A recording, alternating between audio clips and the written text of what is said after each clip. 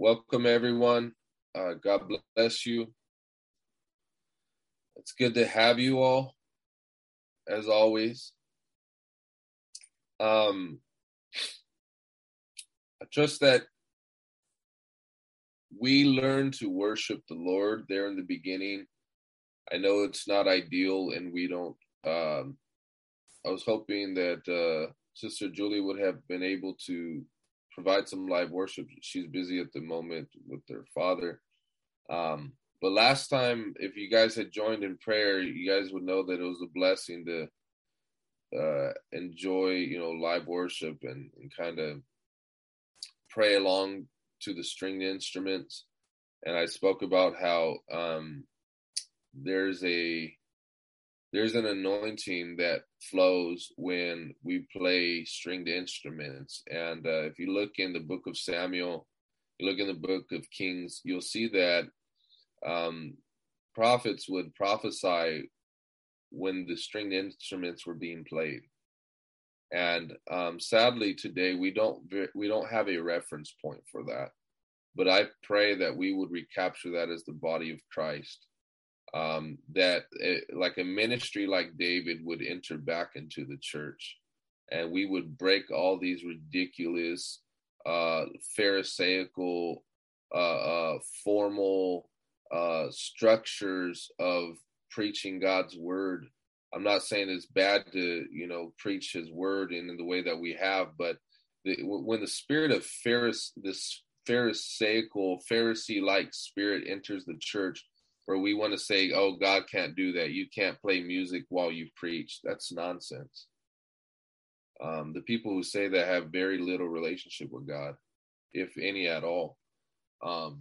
We need to get into the Spirit, the Holy Spirit. And Holy Spirit doesn't like to be tied down by these stupid religious laws that haven't been created by God. They're man-imposed. They're man traditions. And the Holy Spirit's not into man's traditions. He's into his word, right? And his word doesn't forbid that. In fact, it encourages that. In fact, it's there all in the scriptures in the Old Testament. And so I was reading Psalms last night, and it says that the Lord delighted that music brings delight to his heart. So music is from God, and I want us to make sure that we have a place for that. And so, but nevertheless, I wanted to do something different today. We will be having two others speak today. Brother Daniel and Brother Malachi, and I trust that you all will be blessed by the words that the word that they will be giving.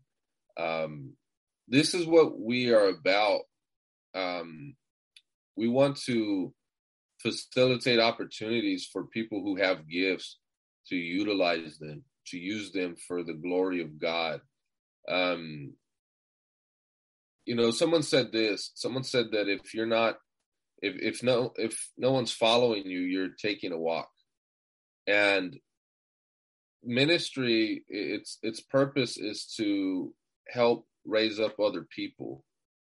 And we shouldn't be doing this ourselves, right? If no one's following you, you're taking a walk.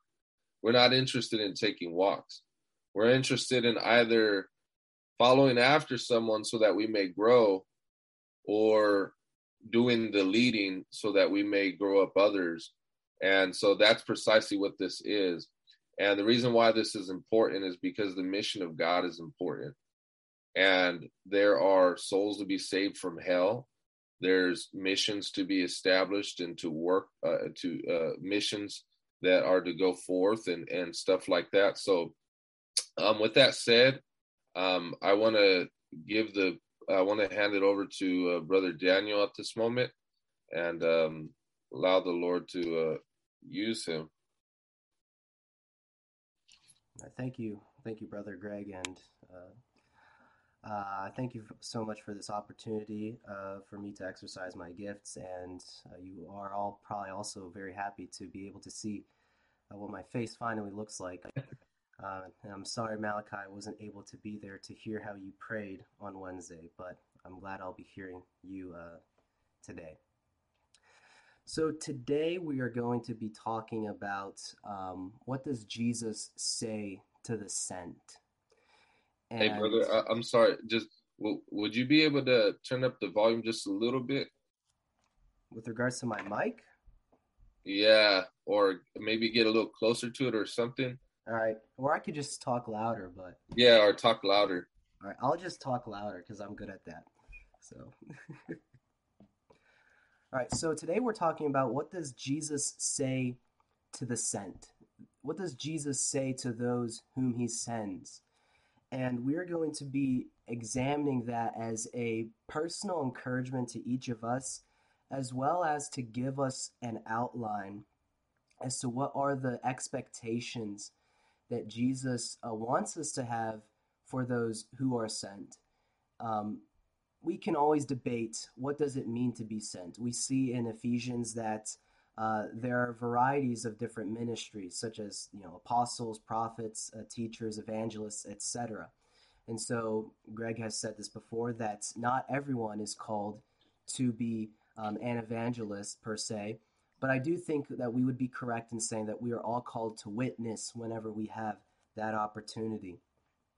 So we're going to turn to Matthew chapter 9, verses 37 through 38. We're just going to start there as we kind of examine what does Jesus say about being sent out and what are some of the things that he wants us to know about that. So in Matthew chapter 9, what we are seeing here is we're seeing events in Jesus' ministry that occur shortly after his Sermon on the Mount. And the Sermon on the Mount occurs, I would say, not too long after the start of his ministry.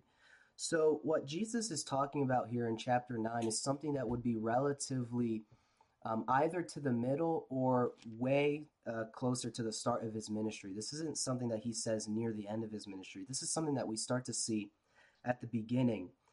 And so we see in verse 9, in chapter 9, I always like to get the context down. Jesus is doing a lot of, I would say, apologetic work and healing, because he's healing different people. He's questioned about fasting. He's also being rebuked by the Pharisees, saying that he's casting out demons by the power of the demons. And Jesus starts to get attention and also flack as he progresses in his ministry. And so now what we're going to see here is what Jesus has to say as he's in this as he is in this circumstance of healing people, preaching the kingdom of God. So we can start in verse 35 actually, looking at this. So it says in Matthew chapter 9 verse 35, then Jesus went about all the cities and villages, teaching in their synagogues, preaching the gospel of the kingdom, and healing every sickness and every disease among the people. But when he saw the multitudes, he was moved with compassion for them, because they were weary and scattered like sheep having no shepherd. Then he said to his disciples, the harvest is truly plentiful, but the laborers are few. Therefore pray the Lord of the harvest to send out laborers into his harvest. So there's a few things that we can see immediately from this passage to begin with. The first thing is that we see that Jesus is compassionate.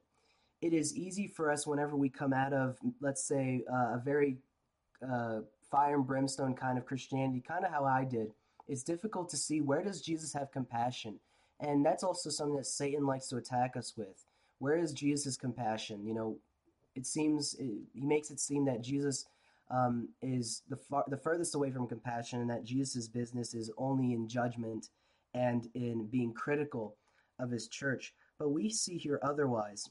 According to Derek Prince, when it says that he was moved with compassion, the more literal rendering of this is his bowels moved. with compassion. So Jesus felt not some sort of, you know, emotional, uh, emotionally flimsy sort of, like compassion like you might have for like a puppy when you see their their puppy eyes and whatnot. But this was a really deep, out of the bosom kind of compassion um, that Jesus was experiencing. Amen. And so, because of that, he saw that they were weary and scattered like sheep having no shepherd. And so, when you have sheep that don't have shepherds, what are they? They are vulnerable. They're vulnerable to attack. There's no one Amen. to care for them if they become injured. And so this is also a parable for us that Jesus then says that the harvest is truly plentiful. There are these multitudes of people that are following him, and yet Jesus says that the laborers are few. You could say that here the shepherds are few. And so he says, pray that God would send out people to continue in this harvest. And I don't think it stops just there. I think this also goes into let there be more shepherds, Amen. because you may say, what good is there in bringing in a harvest if you have no barn to store your crop in, and that crop is just going to rot outside when you leave it, or it's going to be stolen by the enemy when you leave it outside? So I think that there's a connection between there being harvesters and then there being shepherds, and one needs the other. But for the sake of this Amen. of what we're talking about, we're going to be speaking about what does Jesus say specifically to the sent. Let's briefly take a look at a contrast of this in John chapter 4. So if you can turn there with me to verse 28 in John chapter 4. Because of my time, I'm just going to read whether you're there or not. Sorry, but I trust that the verse will be put up on the chat anyway. So in John chapter 4, verse 28, the context here is that Jesus has just finished talking with the Samaritan woman, to whom he shows that he is the Messiah, and the Samaritan woman believes him and that he is that because of the things that he said about her that no one has known, or that would be something that would be difficult to just predict off the top of your head. So there was supernatural insight that the Samaritan woman saw in Jesus.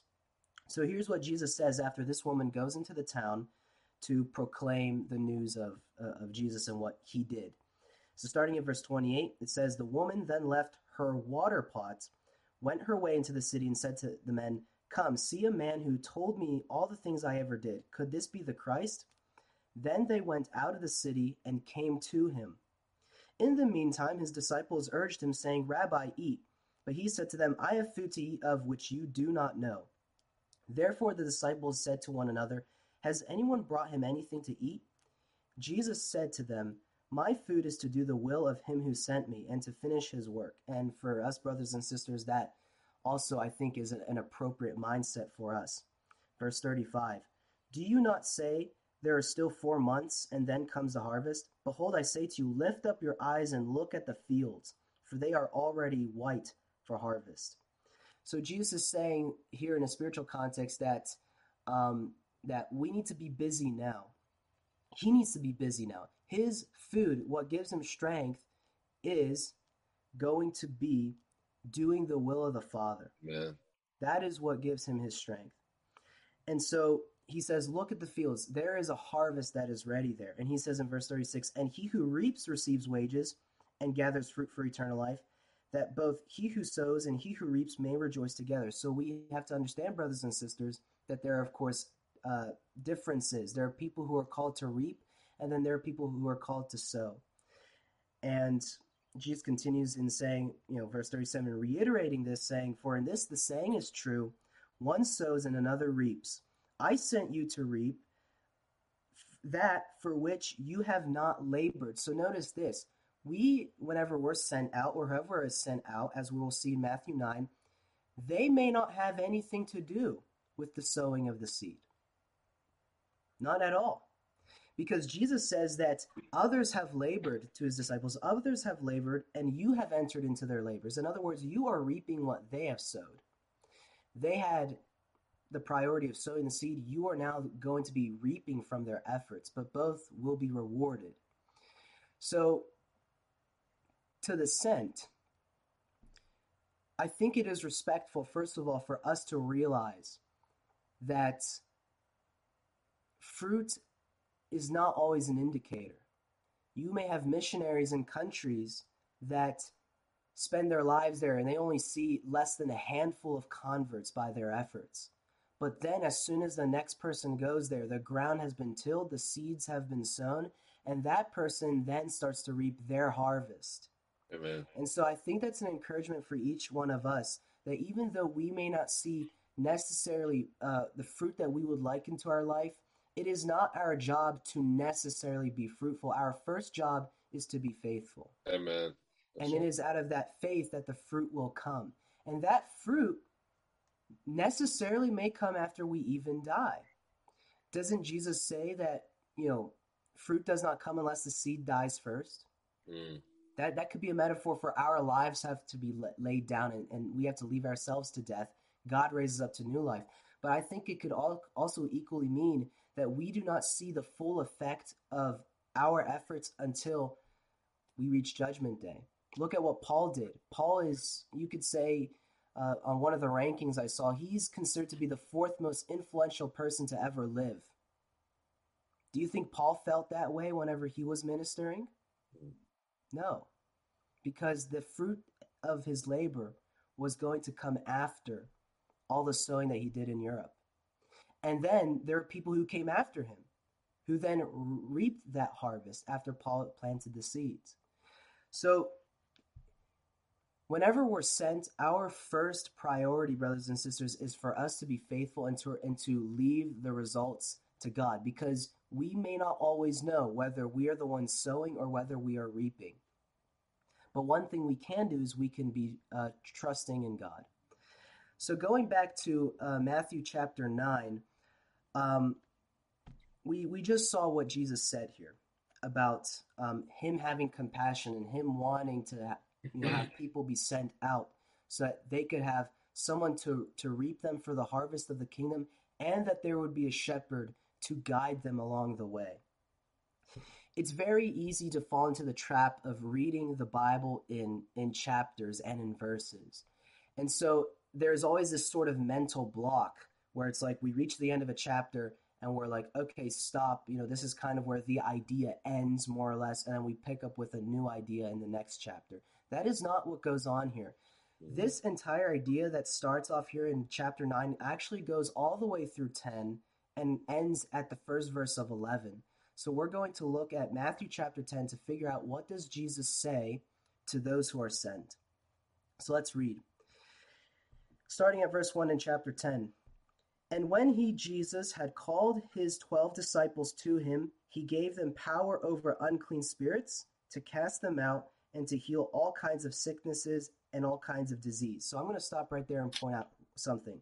First, let's look at the transition here. We go from 9:38 to 10:1, right?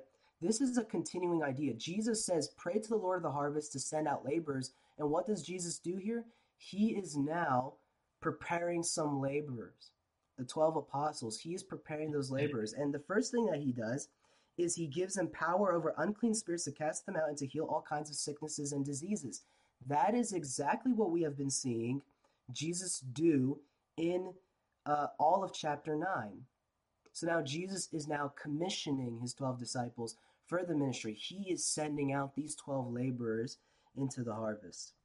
Verse 2. Now the names of the 12 apostles are these. First, Simon, who is called Peter, and Andrew his brother, James the son of Zebedee, and John his brother, Philip and Bartholomew, Thomas and Matthew the tax collector, James the son of Alphaeus, and Lebbaeus, whose surname is Thaddeus, Simon the Canaanite, and Judas Iscariot, who also betrayed him. I just went through that quickly because it's not really that relevant to what we're talking about, the sent, but this is a list of who are those who are sent, the 12 apostles.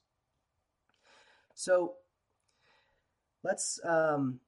so we've reviewed that Jesus, again, has commissioned them with power to go as they are sent out to reap the harvest. And that's something that we have to recognize for ourselves. If we are to be sent, we are not sent out powerless. We are sent out in the power of the Holy Spirit, just like these apostles were as well. And unfortunately, that is something that, it tends to be controversial in our, current day of Christianity because of cessationism.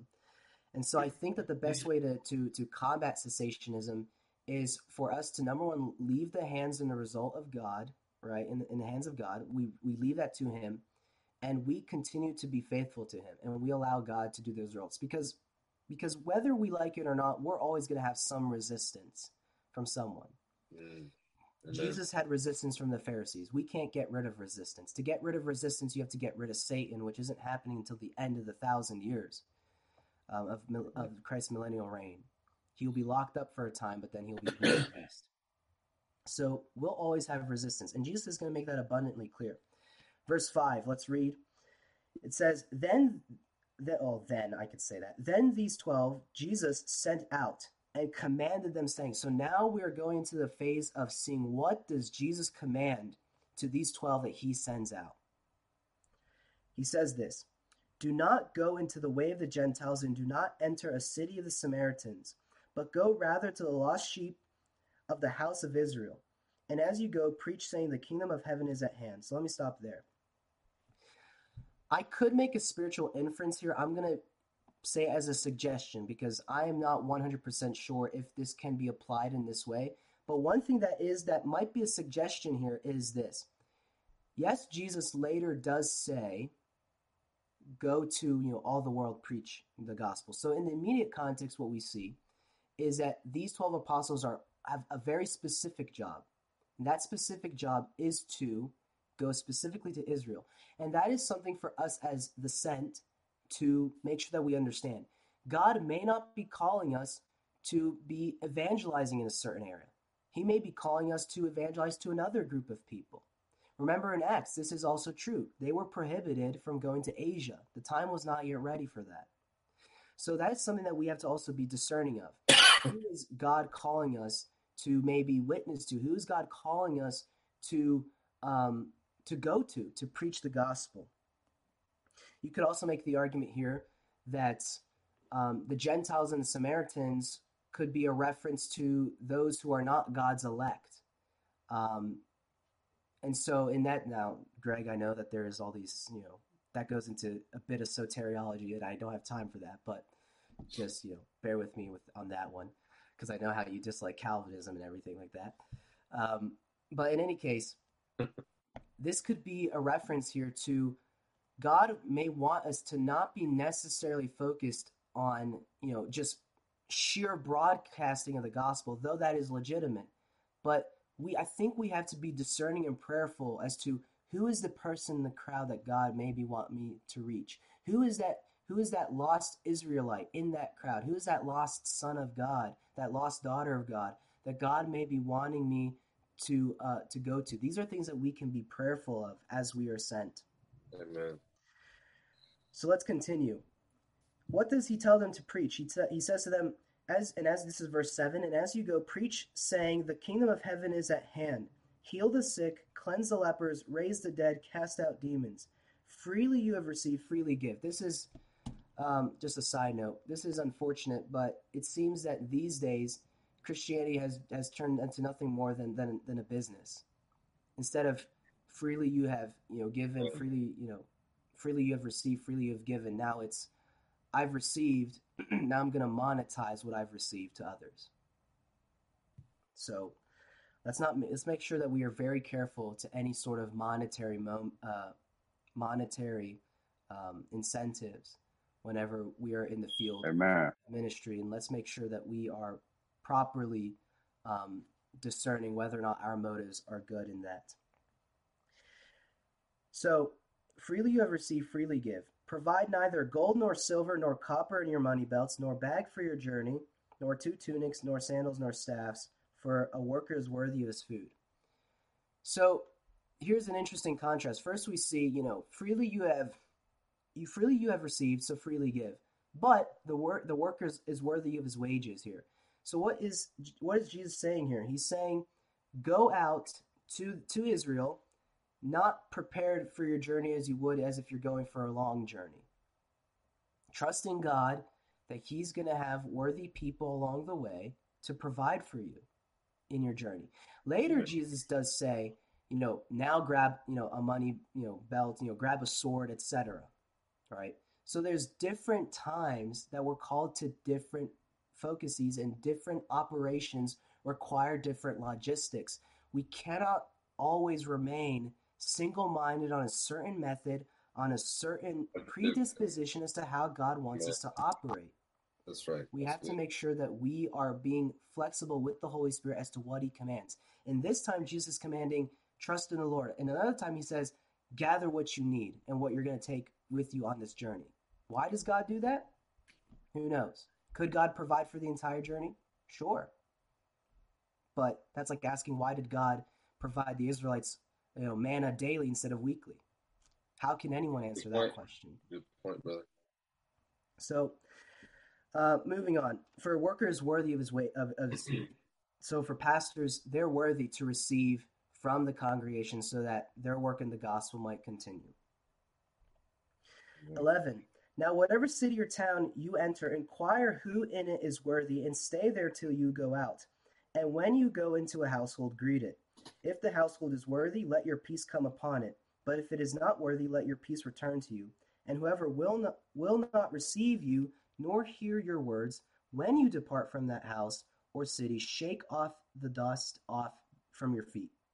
Assuredly, I say to you, it will be more tolerable for that land of Sodom and Gomorrah in the day of judgment than for that city.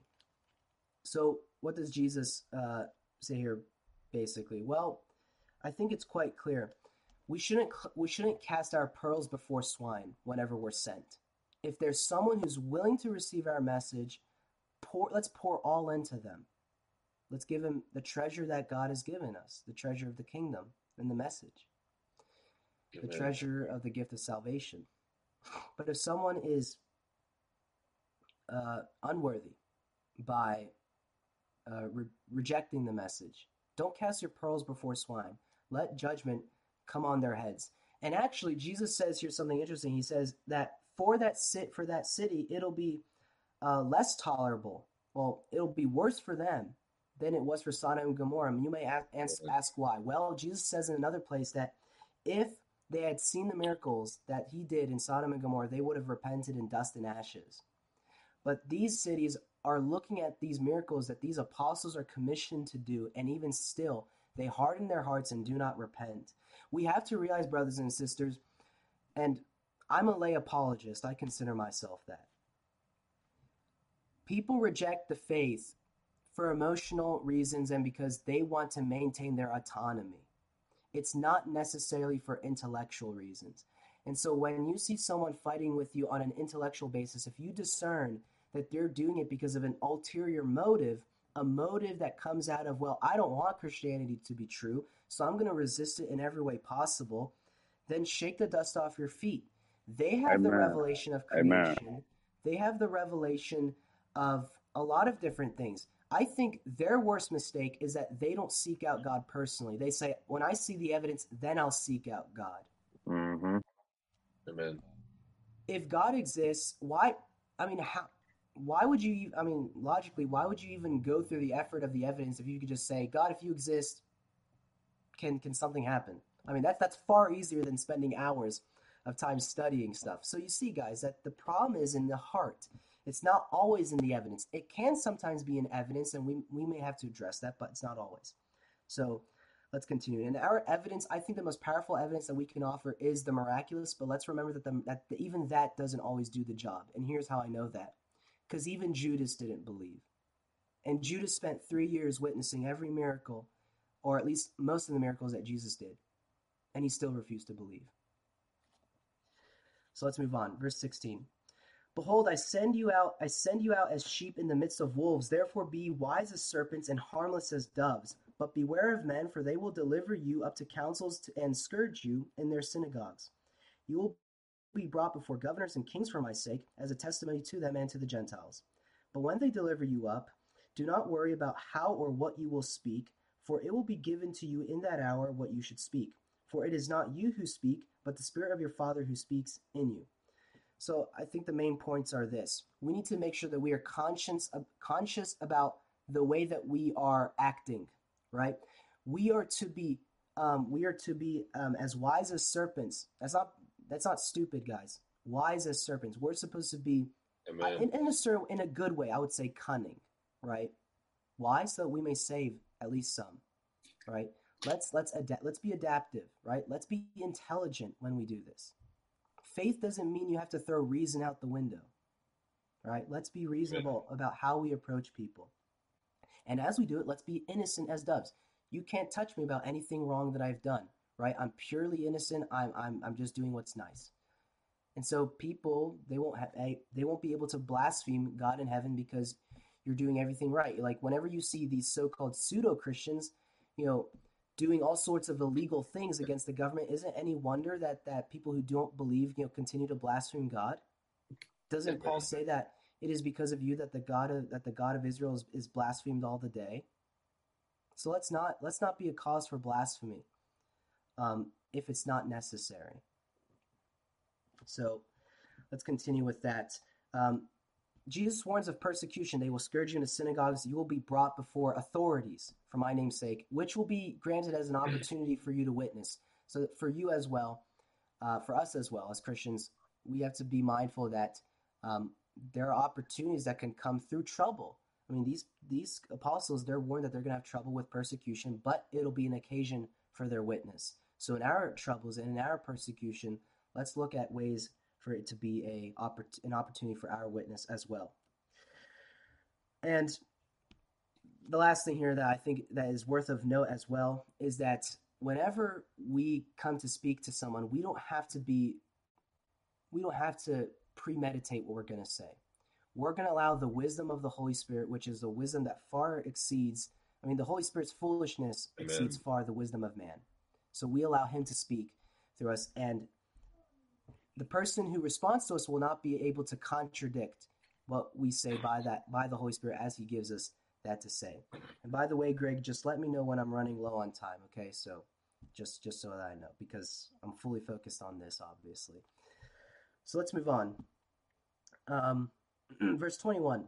Now brother will deliver up brother to death, so more persecution, and a father his child, and children will rise up against parents and cause them to be put to death.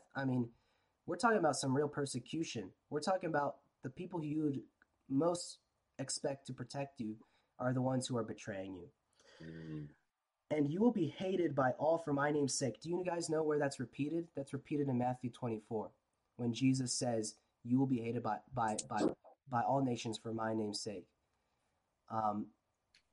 So we can expect things to get worse. We can expect that before Christ comes back, as is the context of Matthew 24, that things are going to get progressively worse. Christians are going to be more hated. But he who endures to the end shall be saved.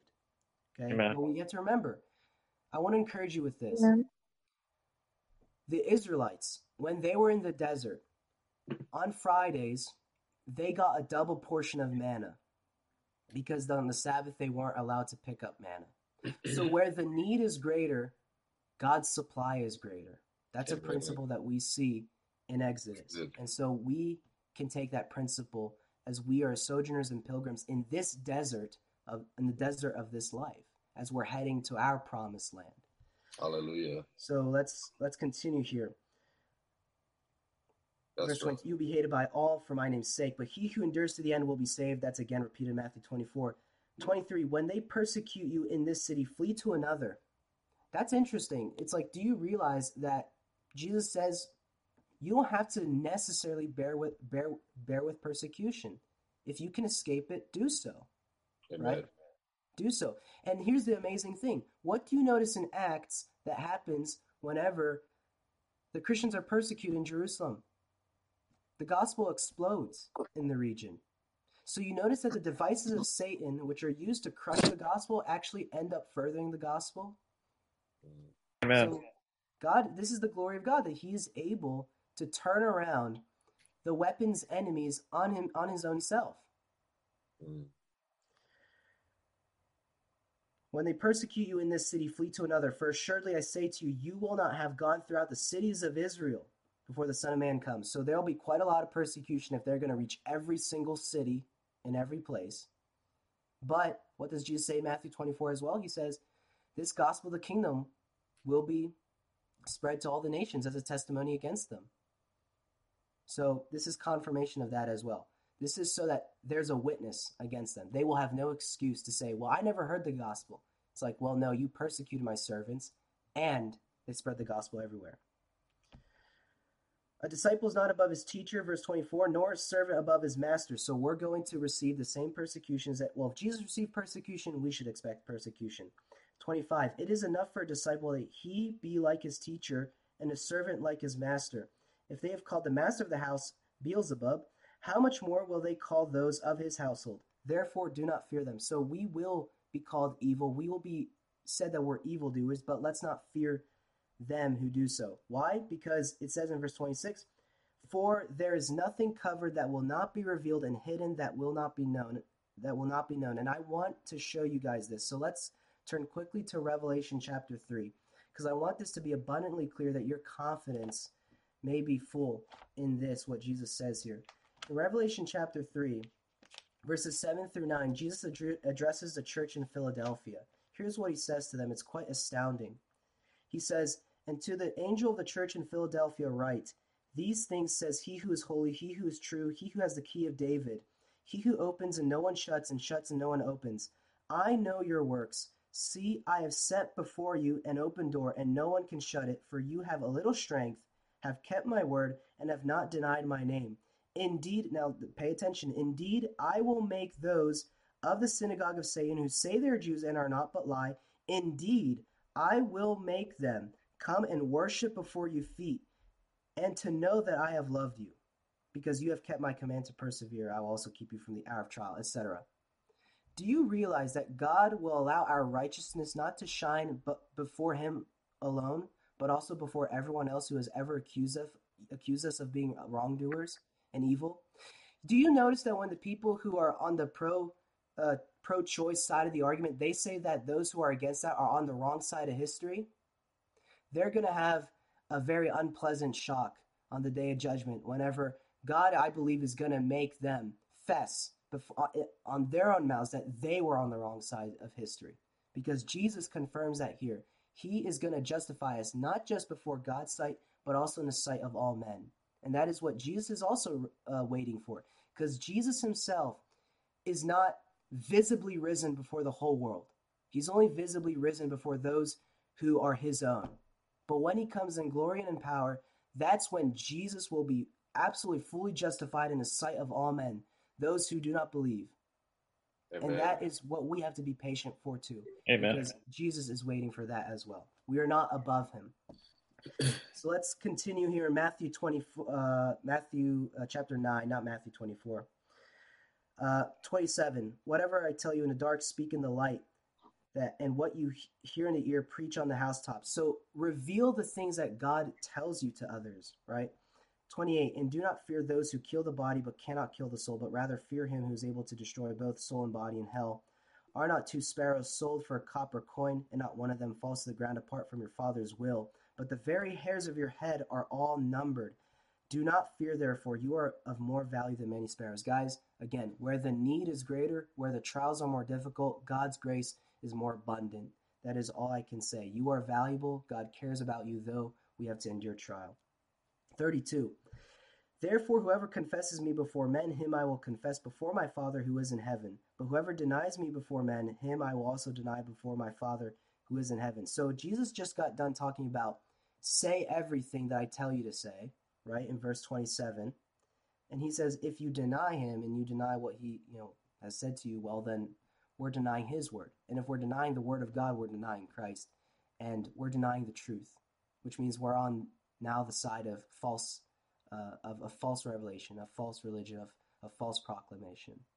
So this is why it's so important for us to constantly affirm our belief, not necessarily to other people, but that we know where we stand in our hearts on these things.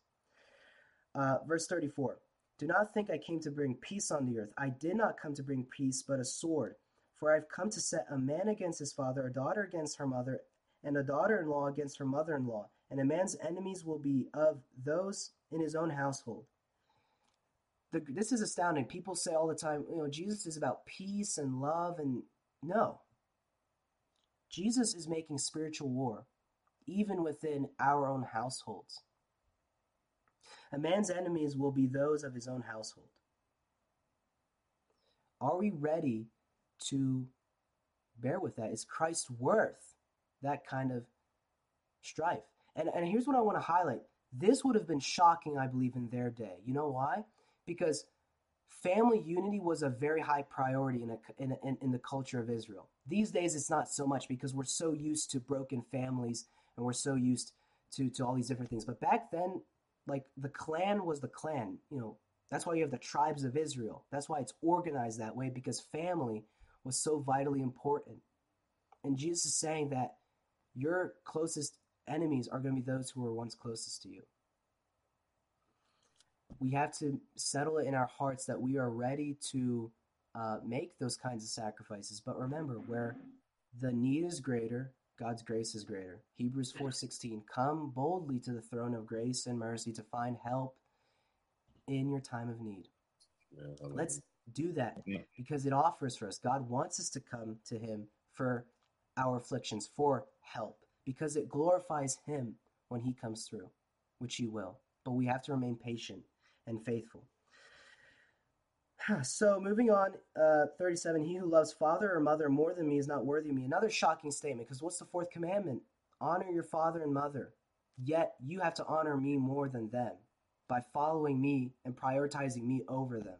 You see, this is another subtle claim to deity, because Jesus would otherwise be denying the fourth commandment if he wasn't. Verse 38, and he who loves son or daughter more than me is not worthy of me. And he who does not take his cross and follow after me is not worthy of me. He who finds his life will lose it, and he who loses his life for my sake will find it. Pretty self-explanatory. The last point I want to make here, it comes in verse 40 through 42. He who receives you receives me, and he who receives me receives him who sent me. He who receives a prophet in the name of a prophet shall receive a prophet's reward, and he who receives a righteous man in the name of a righteous man shall receive a righteous man's reward. And whoever gives one of these little ones only a cup of cold water in the name of a disciple, assuredly I say to you, he shall by no means lose his reward. So, what do we get here? Those who are sent to someone, if that person receives that person, they get the same reward that that other person gets. Why? Because we are both in the same boat. Without Jesus, we're all going to hell, and with Jesus, we're all going to heaven. Right? We have nothing more to boast of. If we spread the gospel to someone and they receive it, they'll get the same reward. Salvation, at least in part.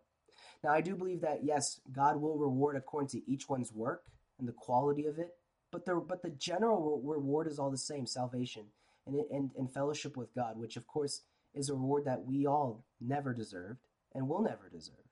So we can be thankful. But also what's so beautiful about what is said here is verse 42. I want to read it again. And whoever gives one of these little ones, little disciples, I want to say, even just a cup of cold water in the name of disciples, assuredly I say to you, he shall by no means lose his reward. God will reward every little thing that we have done. That's the kind of God that we serve. We may think to ourselves, well, if I just give a cup of cold water to this little kid who's a believer in Jesus, not nothing too much. I mean, it only cost me like 2 cents because the water prices are pretty low. I mean, it's probably even less than that. Probably the effort that goes into that costs more than the water. But you see, that's the heart of God. That's the heart of God, to reward even the slightest acts of kindness. That is how humongous his heart is. That is how big his heart is. That is why Jesus was moved with compassion in Matthew 9, as we have read. Amen. Amen. So I wanted this, guys, to be an encouragement for you to show what the compassion of Christ is. But let's briefly review, what does Jesus say to the sent? He says, first of all, there needs to be some power involved if you're going to be sent, right? Power of the Holy Spirit. Search out your spiritual giftings. If you believe that you are specifically called to be, an evangelist, then pray and seek the gifts that would be appropriate for that, right? Of course, God is not, he doesn't have a written contract that you'll get a certain gift, because the Holy Spirit distributes to whom he wills. So you'll be granted exactly what you need according to your calling, so much as you recognize what that calling is and you ask for that gift, because Paul tells us to seek those gifts, right? That's the first thing that Jesus says. The second thing is, let us be mindful of who are we really being sent to? Is God sending us to somewhere specific, or is it more general? Thirdly, don't cast your pearls before swine. If someone's not open to the gospel, don't force feed it down their throats, because they are pigs. They're just going to vomit it out, and they're going to go back to the mud, right? They're going to trample on you and try and make you out as a fool. Be wise as serpents, right? Don't throw out reason with your faith, right? It's okay to think about what's the best way to approach this. Is there a wise way to do this, right? Let's use the reason and intellect that God has given us, not just throwing it out, because God is also logical. He's the foundation of logic. So Mr. Greg the philosopher would like that very much, right? Right. So that's the other thing. Rely on the Holy Spirit. That's the other thing. Holy Spirit power is fundamental to this. Be aware that there will be persecution. Your closest enemies might be from your own household, right? But we need to pick up our crosses. And be encouraged that where the need is greater, God's grace is greater. And the heart of God is that he wants to reward even the smallest thing done to the least of the disciples, because that's beautiful in God's sight. He cherishes and loves that which is weak, that which is delicate, because it is in the heart of God to have mercy and compassion on those things. If we want to have mercy and compassion on cute little animals that you may watch on YouTube, whenever you see them doing whatever, how much more does God want to have compassion on us, the chief of his creation, especially those who are young believers in him? Jesus says that if anyone causes these little ones to sin, it would be better for that person to, have a stone tied around their neck and that they would be cast into the sea. That is how seriously God takes little disciples and his children. So let's be encouraged that God's heart is fully on our side. God is there to assist us. God is there to help us, and God will reward every little thing that we sacrifice on the altar, no matter how small. So that's my encouragement to you there, and I hope that it was fruitful. Amen. Thank you, brother. Amen. Amen. Amen, brother. You gave, man. I'm very, not to give you hold on, let me pause this real quick. 2 to 18. Praise God. I kind of like how there's like this connection of like power and authority that we're talking about. So anyways, Matthew 28:16 to 18 reads, "Then the 11 disciples went to Galilee, to the mountain where Jesus had told them to go. When they saw him, they worshipped him, but some doubted. Then Jesus came to them and said, 'All authority in heaven and on earth has been given to me. Therefore go and make disciples of all nations, baptizing them in the name of the Father and of the Son and of the Holy Spirit, and teaching them to obey everything I have commanded you. And surely I am with you always to the end of the age.'" Amen. So beginning at 16, the disciples go to Galilee and they go to this mountain where Jesus tells them to go. Quite interesting, because before then they were all hiding and scared. And what's unique about this is even in fear, like they still ended up going. And it's kind of interesting to me thinking about one, like throughout the whole gospel of Matthew, or actually throughout all 4 gospels, Jesus is like telling them like, "Hey guys, I'm going to die. Hey guys, I'm going to go." And Peter's reaction was, that's like, no, that's not going to happen to you. Like, what? Like, that's not going to happen to you. And Jesus calls him Satan. And then Peter then like denies Jesus 3 times. And then Jesus still, for some odd reason, says to go and meet him on a mountain in Matthew 28, which is kind of like weird, because you would think that after all this time of somebody like Peter, for example, because I just really compare myself to Peter a lot. Peter really had like this crazy off and on relationship with Jesus. And what's unique to me is Jesus still called him, because then we see in 17 When they saw him, they worshipped him, but some doubted. Then following verse 18, then Jesus came to them. So even in their doubt, Jesus doesn't ascend to heaven and be like, y'all still doubting, man, I'm out of here. I'll see y'all later. Like, the compassion and the determination the Lord had to make these, like, y'all, this is amazing to me. I'm going to cry because we spend so much of our lives living like he didn't exist. And then somehow he still made a plan for us to serve him. Amen. And, oh God, excuse me, y'all, I get really emotional talking about this because it just reminds me so much of my life. He still calls you to the mountain to give you instruction after you done spent your life hiding and running away from his calling on your life. Whew, glory be to God. Thank you. It's just so beautiful to me that he still gives them the Great Commission after he knows, like, they were hiding. After he knows, instead of Peter, we like to be on the gram, we like to be on Facebook going hard for God, but then we don't realize, like, these people literally knew God, ate with him, watched him do miracles and all that, and they couldn't even go out in public while he was on the cross and still proclaim his name. And I think to his compassion and to his glory, he still goes ahead and says to them, from starting at verse 18, all authority in heaven and on earth has been given to me. Therefore, go and make disciples of all nations. So he doesn't say, y'all was hiding, so that's why I don't even want to use y'all. He says, no, go and make disciples of all nations. A lot of us would be like, well, Jesus, they was weak. Like, you don't see how weak they were? We like to gang up on other people in the body that are out here trying, evangelists that are really out here, like, taking the message to places where we don't even want to. We'd be like, oh God, these people are way too dirty for the message. But there are people like Brother Greg who get out there in the trenches and do the hard work.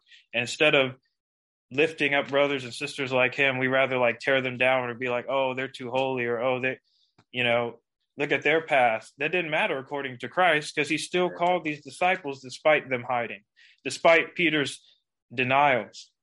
Well, just glory to God. And he gives them, he didn't say go to a seminary. He says, go and make disciples of all nations. So, amen. To our wonderful brothers and sisters who like to, say, those who in the Hebrew Roots movement camp, actually God cares about the Gentile more than the Jew, or just as much as the Jew. He wants to be God of all. So it doesn't say just go to Israel and make disciples. It says go and make disciples of all nations. This is a worldwide kingdom mandate. And I believe that when we are in right step with the Lord, then we will share your testimony, because it's by the power of your testimony that people know the work of God in your life. And it's through your testimony that others can come to faith in Christ. And you're just planting that seed. So even if you don't make like 200 disciples or something, you're just called to go and just tell about the works the Lord has done in your life. You don't have to stand on a table, or anything like that. But I mean, for me, practical for me, I've always, a lot of people ask me, because I make a lot of like Christian music that doesn't really sound Christian, but a lot of secular artists are always intrigued by like what I do. And they ask me, like, all these names have like Christian titles. What's this about? And then I tell them my testimony. It doesn't mean like they're my disciple right away or anything like that, but they see and come to know that God is the reason why I do what I do. And if it weren't for him and his grace, I wouldn't be able to do it. So that's why I still go and proclaim my testimony, because I'm not ashamed of what happened, because if it didn't happen, I don't know where I'd be. I really don't. The power of God in each and every one of our lives is just amazing, because while Satan wants to condemn us, God is like, no, I have a plan for this person. Hallelujah. And I also like how it says baptizing them in the name, not names. We talk about the 3-in-1 Trinity, and according to scholars in some of my studies, that this, because it says the name of the Father and the Son and the Holy Spirit, which is the Trinity, they're all one. That's why it doesn't say names. It says names. It's quite like purposeful in that regard. Amen. And then it says, and teaching them to obey everything I have commanded you. We kind of have diverted from that in a lot of ways in the church today. We kind of, like Brother Greg was saying, like the Holy Spirit ministers through music, the Holy Spirit ministers through worship. And then we be putting like, I don't know if you ever like put something in the oven and you set the timer, but that's what we do with our worship. We like put it in the oven and put a timer on it instead of just letting God have his way through the worship. And I believe that, and I was just saying this to other brothers and sisters in Christ a couple of days ago. What COVID did was it took away that crutch of a building and instructed you and made you go out and seek the Lord in your own time. You could not rely on Sundays anymore to, help you get through. You had to really seek the Lord out, and then it really shined a light on what people's faiths were like. Because as we're seeing, as I learned, like the Lord been telling people to share their testimony. We just be in there on Sunday sharing our testimony. We wasn't going to the workplace and sharing it. We wasn't going to our schools and sharing it. We weren't sharing it with our neighbors. We was just, going to our religious social gathering on Sundays. Man. And I think the reality of COVID is now that, it's happened. We know that the Lord has been calling us to deeper intimacy from the beginning. And I love that here, like Jesus is still intimate. He still is meeting us on the mountain. It can be in your home. You don't have to go out to a mountain to go meet him, but he can meet you on the mountain in your home. Amen. He can meet you pretty much anywhere because all authority has been given to him in heaven and on earth. I just wanted to take like a quick detour to Matthew 7, verse 28, because from Matthew 5 to 7, this is like the Sermon on the Mount. These are all these commands that the Lord is giving and instructing in the Sermon on the Mount. And the disciples are hearing this as well. This is one of Jesus' first sermons. But Matthew 7:28 reads, when Jesus had finished saying these things, the crowds were amazed at his teaching, because he taught as one who had authority and not as their teachers of the law. Kind of interesting because, Jesus is the law and the prophets according to Romans, and he's the fulfillment of that. But also they said teaching as one who had authority, and then the culmination of that authority comes at the end of 28:16 to 16 to 20, when we see that Jesus says actually all authority has been given to me. And the fact that the disciples were kind of it's just, I just really love the story because the disciples really do represent a lot of us. There were some of us who believed that Jesus had all this power and authority from the beginning. And then there were some of us who was like, dang, Jesus, my bank account a little funny right now, and I don't know if your power and authority could come over on this way. But I love that the Lord still proves himself irregardless of your doubts and irregardless of what you had done yesterday or that year or that month. He still shows up and shows out, because if he has called you and ordained you, then he will finish the good work he started within you. And it's not, as Brother Greg has said before, favor isn't fair. And I believe that's true, because Jesus wouldn't talk about parables where people have been working in the vineyard for all these years, and then somebody comes and works in the vineyard for a day and gets paid the same. That's a shot to somebody who prays in tongues for 20 plus hours, and then I done said my prayers for 30 minutes in English, and then we both in the same heaven. And what? Whoa, wait a minute now.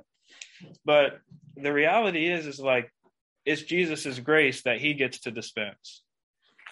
And unfortunately, Nobody is worthy of that grace, but Jesus is the one who gives it.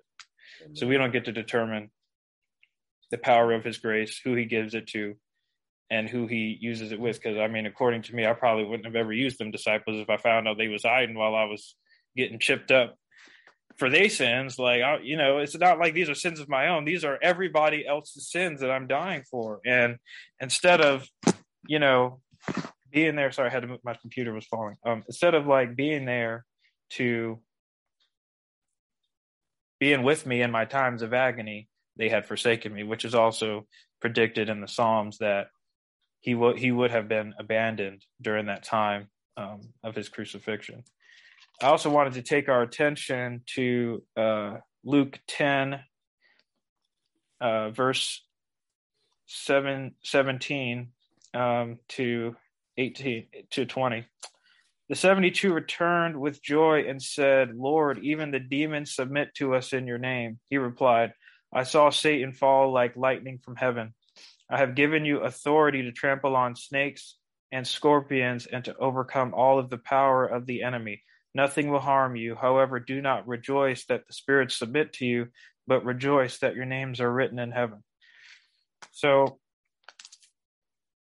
when it comes to us and our authority, which I believe the body of Christ has kind of like, we don't know that we have authority, but then we have to consider, well, why? Are we fasting and praying as we ought? Are we praying in our most holy tongues as we should be to build ourselves up in the spirit? Because we need to be built up in the spirit in order to do spiritual works. Amen. And we also need to be praying for those who do have those giftings, who are walking in those giftings as well, so that they not fall prey to the snares of the enemy or the flesh, because it's important to uplift those people that, can pray for 20 plus hours in the spirit. Like if you work in a 12-hour job, sure, you can pray, but you should also be devoting some time to pray for those like Brother Greg, who you see out in the trenches, or like other brothers and sisters who are out here trying to administer power in the spirit against the enemy. Because I think like the uniqueness of this group and the uniqueness of other groups I've been in is that when we go into intercession, there is a shift in the spirit. Amen. I believe what we're seeing right now, praise God for our diligence in praying against abortion and praying against these things. Now the enemy's kingdom is being exposed, and it's being exposed in such a way that if all authority has been given to Jesus in heaven and on earth, what makes the enemy? I don't know why the enemy thinks this, but somehow if we protest a kingdom mandate that God has regarding babies, it's going to stop God's hand and authority from moving in our courts and our systems. And as long as there are intercessors like Brother Greg and us in this group praying, it will not happen. It won't be so. The Lord's authority will trample that of the enemy. And that is why Jesus starts off by telling them, like, hey, all authority has been given to me. It doesn't say given to the enemy. It doesn't say given to us. It's extended to us or imputed to us from Jesus, but he is the author of that authority. That authority all is in his hands. So either way, like, no matter how these, leftist folk feel, like, you cannot prevail against God. And to try to think that you can is folly and foolishness. It's not going to happen. And even if you think, and this is what I love about the Lord, is like, even when these people or these anti-God people think that they have won, the Lord gets the glory in the resurrection of his people. And it will be so beautiful, but also terrible, because those that have believed the lie and those that have hated God will receive their own folly upon their own heads, because of the fact that they persecuted God's people, decided to take authority into their own hands. Like what I've had to tell a lot of people that try to, come at me for my Christian worldview is that if man's autonomy was great, then there wouldn't be mass murders, rape, incest, killing, and abuse. But we needed God to define what morality is, because he is the creator of morality, and morality by his standards is actually safer for all versus detrimental to all. Whereas when we take that authority from Jesus and try to do things our own way, we only allow Satan to come in and more danger and abuse to be imputed upon image bearers, which is not what God wants. And I just, I always tell people, like, if we were so great, we wouldn't need God, but it's apparent we suck, which is why we need Jesus. And if you are holding your morality or measuring your morality to the glory of God, you'll always come short, because his glory is the standard. So anytime people want to try to guilt trip us about, oh, well, your God doesn't care about women or whatever. Well, let's be real. Like in the Garden of Eden, Eve was never raped or molested. She never had to have an abortion. God never wanted for any of those things to happen. That was not in his design. We screwed that up. So we also have to remember, like, Jesus is here to teach us how to fix that. And he came to fix that. So as much as he brought a sword to the enemy and the wicked ways of men, he also came to bring compassion, or God's compassion, to those who were hurting and groping in darkness. Because through Jesus, those who were blind were given sight. Through Jesus, those who were in darkness were finally surrounded by light, because he is the light. So I just wanted to, like, really beat that horse to, like, know, like, hey, authority is given to Jesus over everything, over our situations, over our mindsets, over our hearts. Like, if you yield yourself, you give Jesus the opportunity to be Lord of your life in all areas, then expect to see the freedom that you often pray for, because it's going to come. Because why? Jesus has that authority, and he can administer that freedom that you see. And I just thank God that he gave me the wisdom when I was in jail all those years ago. And he asked me, like, will you do what I have for you? Will you let me help you? And in doing so, now I'm here. Now I haven't touched hard drugs in almost 2 years. I have fallen in love with the word of God, because it was his own words that saved my very life, even though, like, the enemy had really tried to get me to kill myself all those times. Because if the enemy can't kill you, he'll just bother you until you go with Jesus, because that's all he can do, is try to stop you or distract you from doing what the Lord has you to do. Because if the Lord can use you, then that means the enemy can't. So as the Lord continues to use your testimony and you continue to serve the will of God, you are literally wrecking hell and leading other people out of darkness. The more seeds you plant, then it's like Brother Daniel said, as we're planting seeds, then other people can come and harvest from behind us if we don't get to do that, if we don't get to see the culmination of that. And I love how the Lord is, because Abraham, according to Hebrews, he died not seeing the fulfillment of the promise. He died not seeing all those multitudes of seeds that the Lord said that he would have.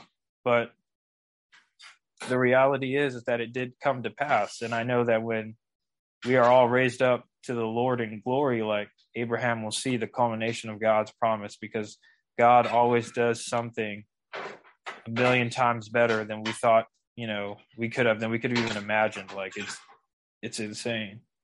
But yeah, I just wanted to really, like, harp on the authority of Jesus and just remind us, like, he has given us that authority, and we don't have to be afraid. We don't have to live in fear. We should only fear the one who could put both the body and the soul in hell, and that's him. So it's okay to have a reverent fear against Jesus, and to live out our days not in fear of men or what they can do to us, because we know who has the final say forever. And that was just, some of the revelations I had received on Matthew 28:16 to 20. But I just really wanted to, just remind us, like, no matter what, if you've been hiding, Jesus calls you to the mountain. If you've been scared, Jesus is calling you to the mountain. If you've done slipped up a few times, it's okay. Jesus has space on the mountain for you. Go and meet with him to receive instruction. Do not let the perishing things of this life or the perishing mistakes you've made keep you from going to the mountain. We have repentance. We have the Holy Spirit. We have his compassion. We have his forgiveness, and he sees our future better than we see it. He's not looking at our past. The past has been forgotten. And as much as the enemy will like to blackmail you with sins from your past, Jesus is trying to get you into the glory that he has for your future. So I would pray and suggest that you yield yourself to the glory that is going to come from you serving, because those who sow in tears will reap with cries of joy. So as much as you crying late in the wee night and all this stuff, the Lord has not forgotten about you. And the Lord basically, essentially in this verse, like he had been telling the disciples, I'm going to give you this power. I'm going to give you this authority. I'm giving you authority. And the culmination of that comes at the end of this gospel. And it's just beautiful that despite all of their shortcomings, the Lord still used them. And a lot of them went on to do great things. And Jesus is going to be with you, as he says, I am with you always to the very end of the age. So, like that R&B song, To the End of the Road, like Jesus is with you to the end of the age. That's longer than the road. That is longer than the road. Like he is with you to the end of the age. Glory be to God. So this concludes my study on this. I don't know if Brother Greg had anything else to add or something, but this was yeah, thank you, brother. I really appreciate you also taking the time to study and pray into it. And I really hear the Lord using you to encourage people. I really feel the pulse of the Spirit there, especially at the end, if you are among those who have doubted, the Lord is calling you to the mountain. And I think that is very prophetic here in this gathering. The Lord wants you to ascend to the mountain with him. And in other words, he wants you set apart. And there is grace to atone for your sins. There's grace to make up for your human limitations. There's grace to help you in time of need. There's grace to wash away the past. Because I'm sure as you're hearing Daniel, the word he gave, and Malachi, the word that he gave, this involves work. And some of you might say, I'm not in the position to work because I'm messed up. I'm jacked up. What can I offer? I'm not in the position to do very much for God. I'm currently in a place to where I don't feel right. I don't feel okay. But we're not asking, neither is God asking you to ignore that. But you bring that stuff to the throne of grace. And the Bible says that you're able to obtain mercy and find grace to help in time of need.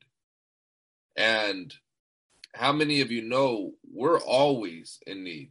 You never graduate to a place in your walk with Christ to where need is absent. So if it's financial, there's grace. If it's mental, there is grace. If it's spiritual, there is grace. If it's relational, there is grace. There is grace to help in time of need. And God's resources never run dry. They never run dry. So don't think that you can exhaust God's grace. It's not a license to sin. No, but, one of my uncles said, he said, brother, I don't need a license to sin. He says, people are sinning without license. It's not a license to sin. It's the encouragement that if you have sin, that there's provision made at the cross of Calvary. And that there's power to live above sin. There is. Yeah. See, the law of sin and death keeps you in bondage. And it's a law that remains. And that's why those who are outside of grace are dominated by the life of sin and will pay for the penalty of their sin. But see, grace is that the plane that is able to defy gravity. Gravity is still in operation, but grace enables the individual to do that which they were incapable of doing in their own power and their own strength. Amen. And that's what grace enables us to do that which Christ does. That's why it says, I can do all things through Christ, who gives me strength. So we can do all things through Christ who gives us strength. If you're dealing with bitterness, if you're dealing with unforgiveness, if you're dealing with insecurity, if you hate yourself, if you loathe yourself, if you wish you were never born, and as I'm saying that, I'm hearing that the Lord said there's someone here in this gathering that you've just recently said that you wish you weren't born. But there's grace.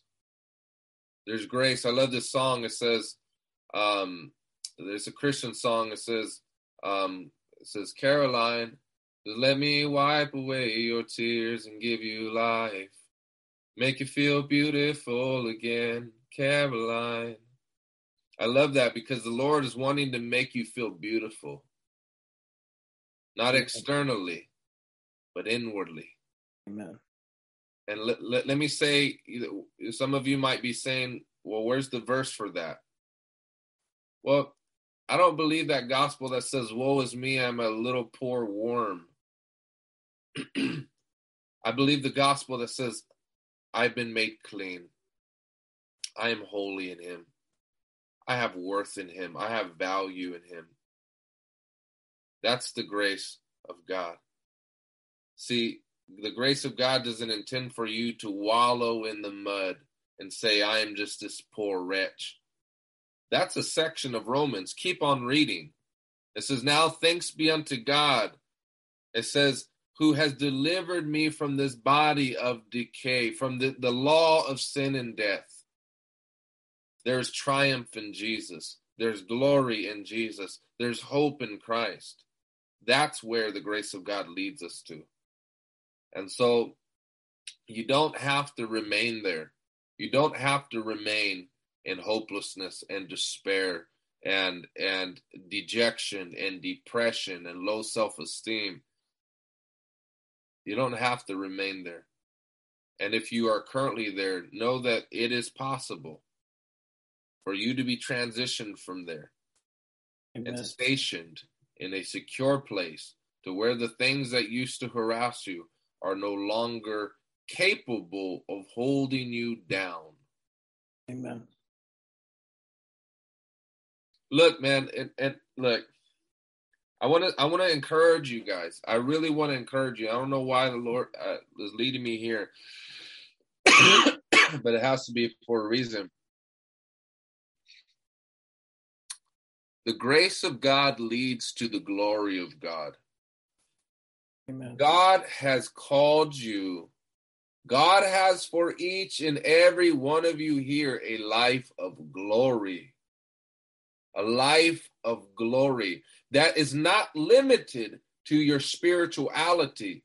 It is no less than spirituality. Necessarily, it is our spirituality. But God wants to add glory in your life in every facet. That means he wants you to have a glorious marriage. That means he wants you to have glory in your workplace. That the favor of God would rest upon you in all facets in life, such that when the heathen take a look at you, they say, who is this God that these people serve? I want to serve that God, that the God has prospered them. Their God has enabled them to live above reproach, to live lives of promotion and not Ichabod, where the Bible says that when describes Ichabod as the glory has departed. And when the glory departs, everything falls in your life. Everything collapses. Everything tumbles. But God wants us to live a life of glory. That's what he has called you to. Amen. Where you have no lack, where there is no absence, where there is no reproach, where there is no shame. Amen. Where you are the head and you're not the tail. You're above and not beneath. That you're the lender and not the borrower. Oh, come on, somebody. I'm citing scripture. I'm not. Last time I checked, this ain't the Book of Mormon, yo. Amen. It's the Bible. Amen. May glory come upon your life. May yesterday's shame be a thing of the past and buried where Christ was buried in that tomb. And may it not come out like Lazarus. May it not come out with grave clothes. May it stay there and remain there. And for you to live triumphantly and for you get to forget, behold, I make all things new. Amen. All things. Not some things, all of it. God is able to restore to you the years that the cankerworm, the palmerworm, and the locust has eaten up. Amen. He's able to restore years. Not just finances. He's able to restore years. Not just relationship. He's able to restore years. I hope that you're catching on to this. You might say, I've wasted so many years. God is able to restore.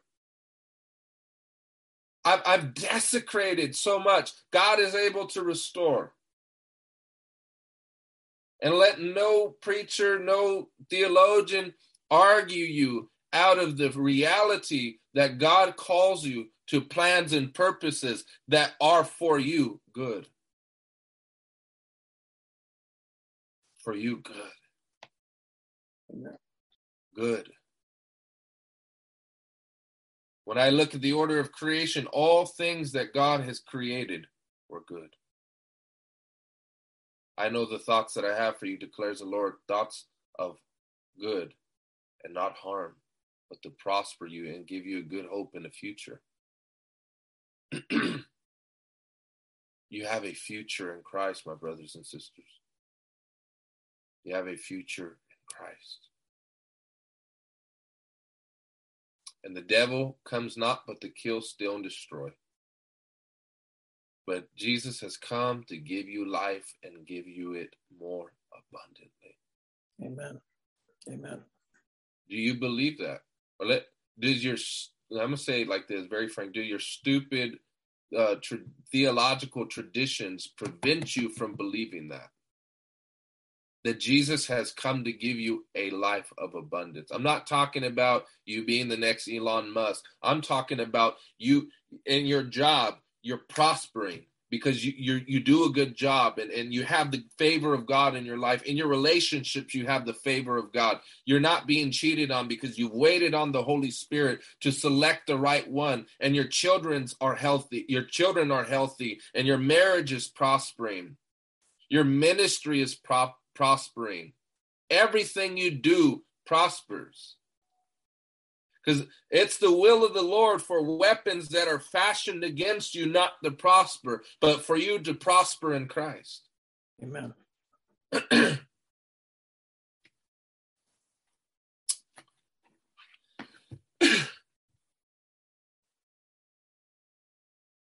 Believe it. Because what's the alternative? That God hasn't called you to that? So you want to live a life of shame. So Jesus really called us to live a life of shame, inability, reproach, with no glory on our lives?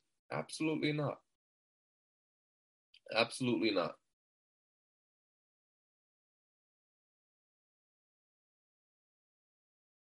The grace of God teaches us to say no to ungodliness. The grace of God also empowers you. Empowers you.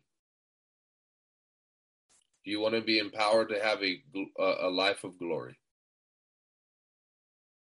Do you want that life? That's the good news of the kingdom.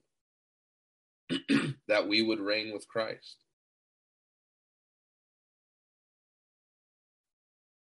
Amen. Amen. Come on, somebody. I know that. Amen. I know this might mess with your heads because you've been taught all your life that you have to say, woe is me, and wallow in mud. If you want that gospel, go ahead. I don't want that gospel because it's not in the Bible. I don't know what Bible you're reading, but it's not the Bible I read.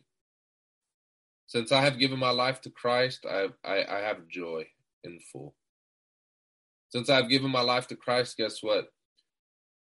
I prosper because I'm not that old, no good, deadbeat guy anymore. I walk with the favor of God in my life.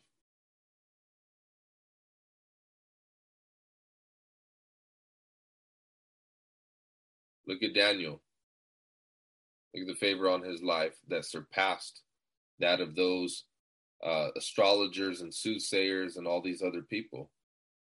He says, Nebuchadnezzar even recognized this guy, he's serving the real deal. He's serving the real God.